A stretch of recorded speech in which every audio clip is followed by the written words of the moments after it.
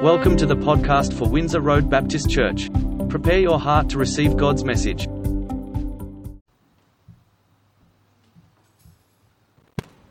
Good morning, everyone. Good to see you here on the rainy day. I find often in Brisbane, if it's raining, we all just stop doing our things, so it's good to see you here. Great. Cool. Anyone in need of a biology lesson this morning? I thought we'd just brush up on our food chain knowledge. So National Geographic defines a food chain as someone who describes who eats who in the wild. Every living thing, from one-celled algae to giant blue whales, needs food to survive. For example, all living things in the food chain are grouped into categories in the trophic levels, or the ecological pyramid. The main groups are producers and consumers. The producers being the organisms in the food chain that produce its own energy and nutrients, such as plants or one-celled organisms. Consumers are the secondary and the third trophic levels, and they depend on producers or other consumers for food, nutrition, and energy. The primary consumers are usually herbivores, such as deers, turtles, and birds. Then the tertiary consumers eat the secondary consumers. And there may be many levels before they reach the top predator in the chain.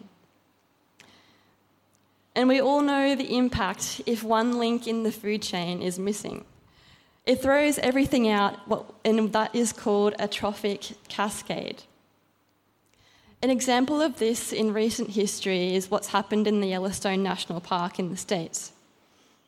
In the 1800s, as westward expansion brought in all their new livestock, they cleared land for all their agricultural business.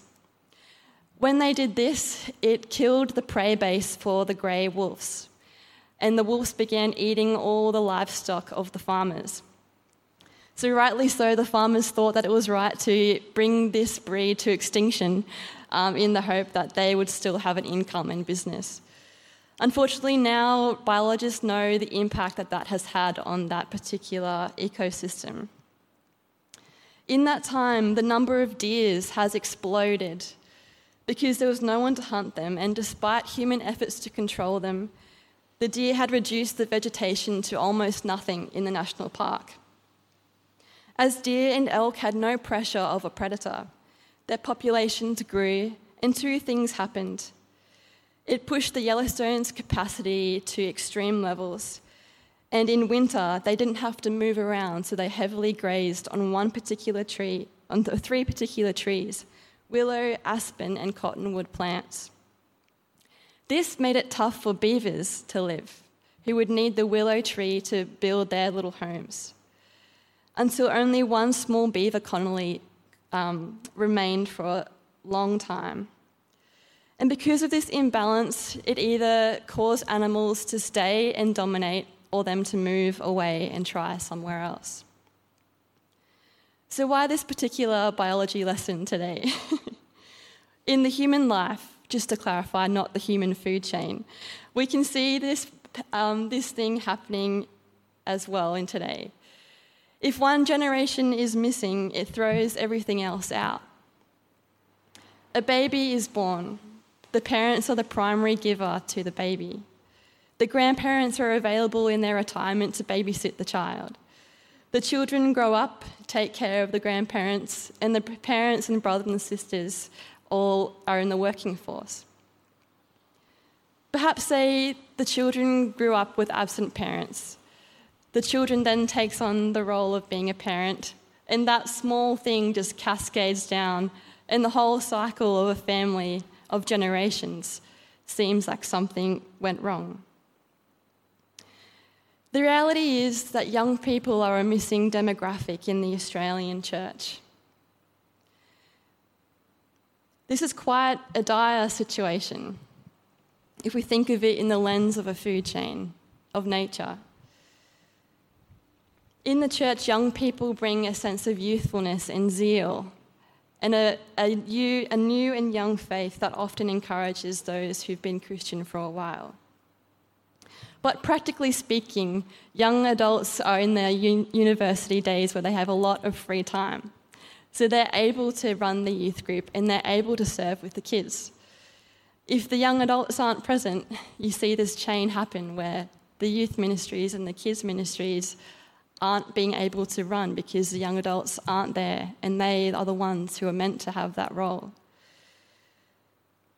So how does the missing link affect everything else? And here I am standing in the middle of that generation, and I'm asking what has gone wrong. And the answer is, I don't know. Maybe it's a big issue, and I think it is. Too much to tackle today. But it burdens me that my whole generation, there's only few who know God as their creator. And I know so many of us,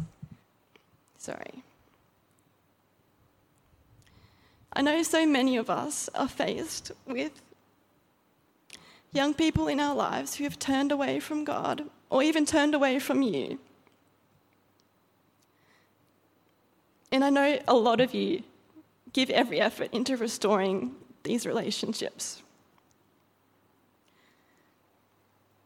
And this is a hard battle in the Australian context that we face here. And it's not to be denied amidst all the conflict in the rest of the churches and in the rest of the world. But this is something that we face and that we're responsible for today. It would almost be selfish to say that the church is at jeopardy, but I think it will go further than that. That Australia, in our context, is at jeopardy if we don't see a generation coming up not knowing the Lord. A lot of the content and ideas that I'll share today come from Ian Hussey's new book that he wrote alongside his colleague Anne Close.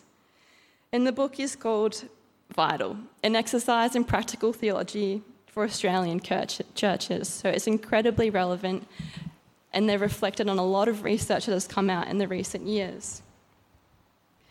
They devise 3 main groups of young people who have been lost to the church. The first group is the nomads. They walk away from the church engagement but still consider themselves Christians. The second grouping they've named the prodigals. They lose their faith but still describe themselves as no longer Christian. The third they've titled exiles. They are still invested in their Christian faith but feel stuck or lost between culture and the church. But in thinking about this issue in its entirety, it's hard to reconcile it against Jesus' priority of children in the kingdom of God. For me particularly, Matthew 18 verse 6 is so striking. If anyone causes one of these little ones, those who believe in me, to stumble, it would be better for them to have a large millstone hung around their neck and be drowned in the depths of the sea. And William Strange writes this very profound quote: "What happens to a child and to a child's faith is a matter of great consequence to those who are in the kingdom of God. In God's sight, their worth cannot be exaggerated." This is the extent of the situation. This is a crisis that we face here in the Australian church. And how do we reconcile this against what Jesus is teaching about children in the kingdom of God? So I think many historians have thought in the past, where does the responsibility lie? Is it a blaming game? It should be the parents. It should be the church. And today I wanted to bring both of those things into light and ultimately come at a conclusion that it is a partnership between the church and the parents. The German reformer Martin Luther wrote, "Most certainly father and mother are apostles, bishops, and priests to their children, for it is they who acquaint them with the gospel."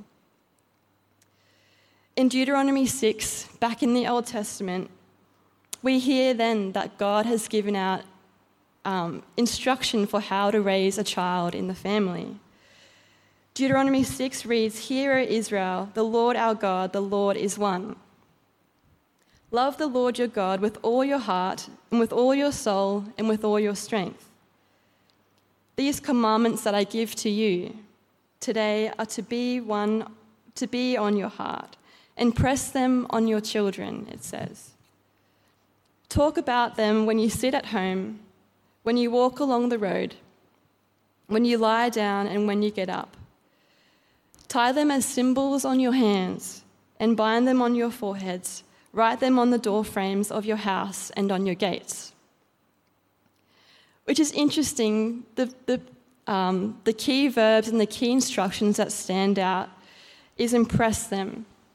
In the same way here that the Greek tries to use that word as the way that a craftsman would impress something on something that they're making. That is an effort, is an impressing, that there is a sense of engraving something.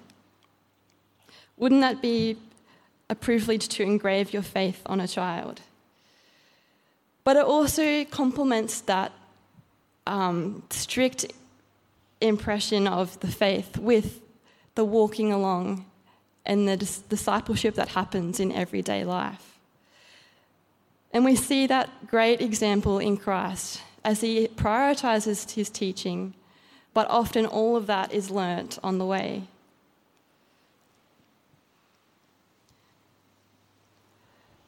So that can be one perspective and one Bible passage that suggests that parents do have a vital role in the faith of their children. But what does it say about the responsibility relying perhaps on the Sunday school teacher, perhaps on me? Well, we do see it very well modelled throughout the scriptures of Paul taking responsibility for Timothy. We see Elijah encouraging Elisha, and most of all Moses encouraging Joshua. So we do see that there is someone outside of their family unit who is key in forming them in the image of God. And we can read the key passage here from Psalm 78, verse 1 to 8, where the psalmist takes the responsibility to proclaim the history of redemption to the generations. And it reads, "Hear my people, hear my teaching. Listen to the words of my mouth. I will open my mouth with a parable. I will utter hidden things, things from of old, things we have heard and known, things our ancestors have told us. We will not hide them from their descendants, and we will tell the next generation the praiseworthy deeds of the Lord, his power and his wonders that he has done. He decreed statutes for Jacob and established the law of Israel, which he commanded our ancestors to teach their children, so the next generation would know them, even the children yet to be born. And they in turn would tell their children. Then they would put their trust in God and would not forget his deeds, but would keep his commandments." Thus, it suggests that it's the responsibility of the whole community, generation to generation, passing on this faith. Perhaps we've seen the pendulum swing too far in one direction throughout history. There's been a few parachurch movements that have come up in recent years, such as even Sunday school, Christian Endeavour, Youth for Christ, fruitful programs in the Australian context. But some have suggested that that's produced an outsourcing of discipleship for children of the church, which in a way distorts the biblical model of the parent encouraging the child in their faith. So where do we sit? Where do we sit with the reality of life that this is never going to be perfect? That we can read these suggestions and these commandments and we feel a sense of burden of, I should have done more.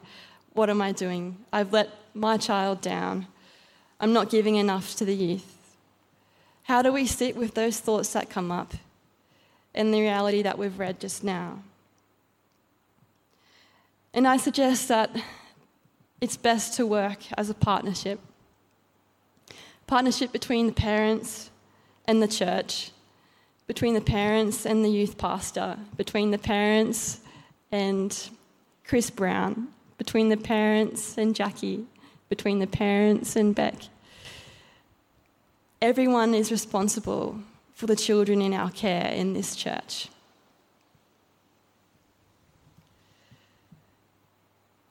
So how does that work, the partnership between the church and the family? And why is that key in retaining this generation that seems to have walked away from the church?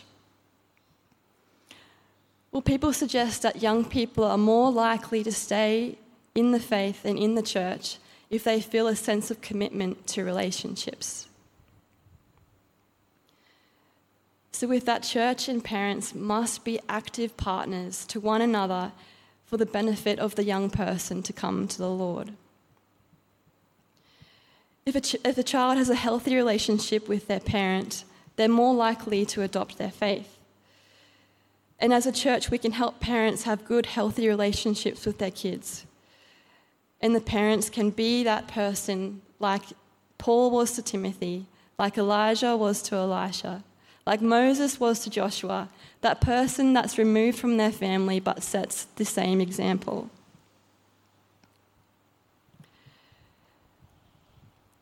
Therefore, the application for the church, for all of us here. So this is a huge issue, but we must start somewhere. And I know it's good that we have initiatives of reaching your front line, and we did the Alpha course last year. But as I was preparing for this sermon and reading all the material, there's so many young people in our church that don't know or haven't committed their life to God yet. So they are the ones that we can they're right at our fingertips. They're the people that we should be praying for, thinking about. And it's a new year. Maybe your priorities have shifted. Is there one young person that you feel you feel called to in some way, and only you can know? But the children of church members represent the ripe fruit of the harvest. If we're thinking 5 years' time, we have Lucas, who will probably be graduated. He'll be in university. He'll be a young adult here. And then we have Lily, who will be in middle school, near high school. So if we look in the future, these young children are going to be our young adults in a few years. How now can we be thinking of that and making sure that they have relationships that they feel connected to, not only for the sake of our church, but for the sake of their faith as well? Because the decisions that people make between the ages of 14 to 21 are life-defining. If a young person makes a decision to follow Christ in those early years, they have their entire life ahead of them. They can make decisions about what university course they want to make with the guidance of God. They can make decisions of who they'll date or where they'll live with the guidance of God. A whole life can be shaped by following Jesus if in these formative years they come to the Lord. So these people are our responsibility. They're our responsibility. If we want to see a change, they are our responsibility.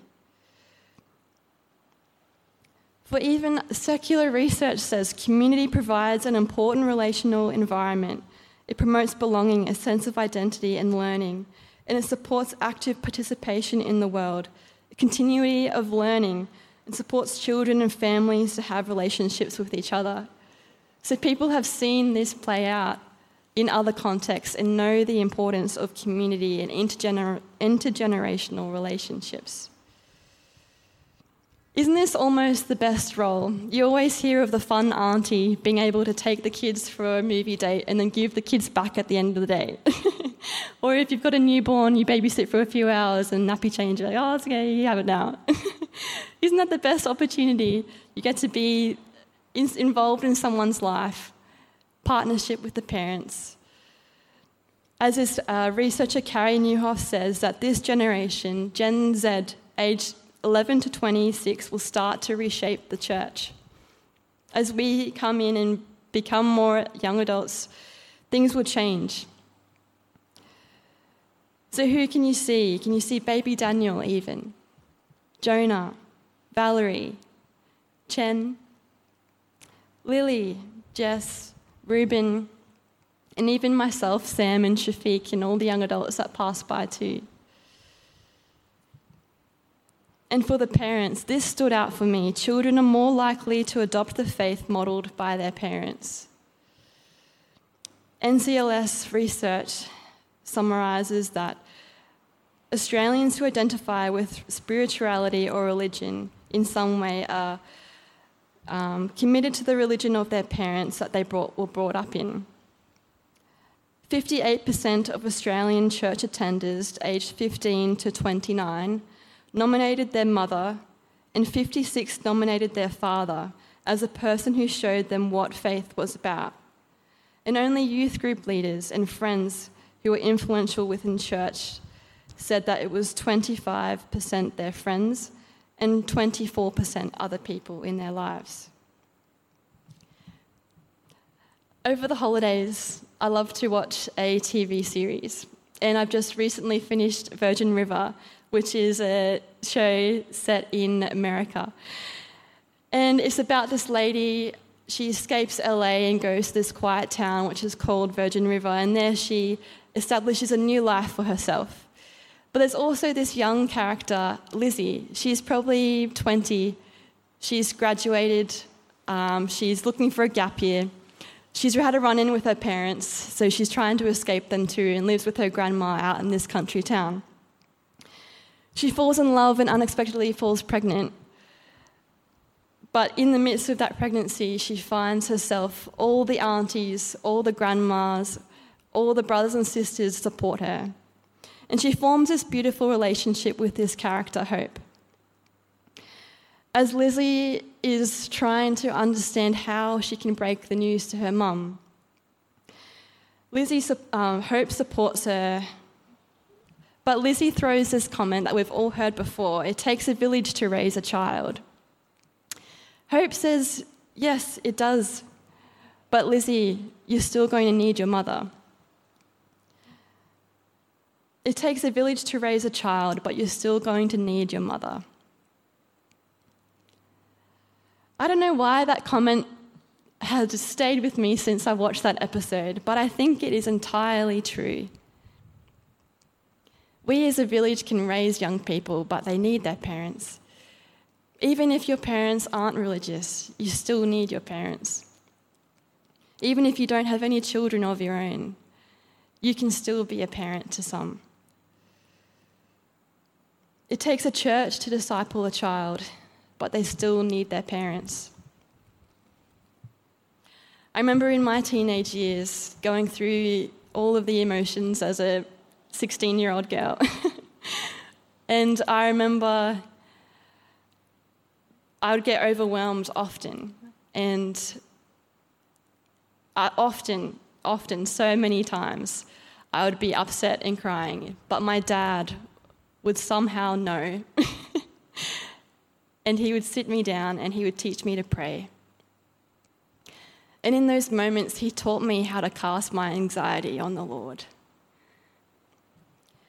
And in those moments, he would teach me that God loved me, and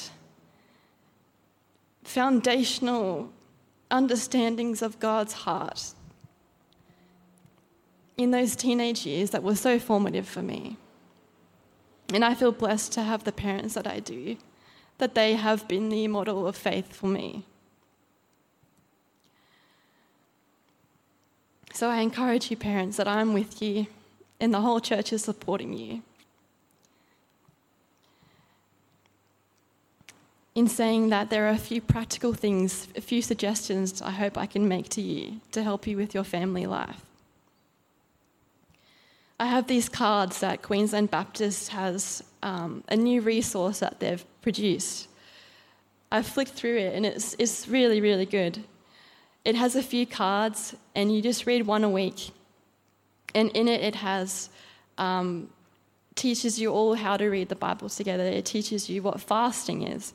It teaches you how to be creative. I have 2 copies here if you'd like some, and I can order more. So if you'd like to free trial today. But in regards to that, there's a few more suggestions here. Simply eating together as a family.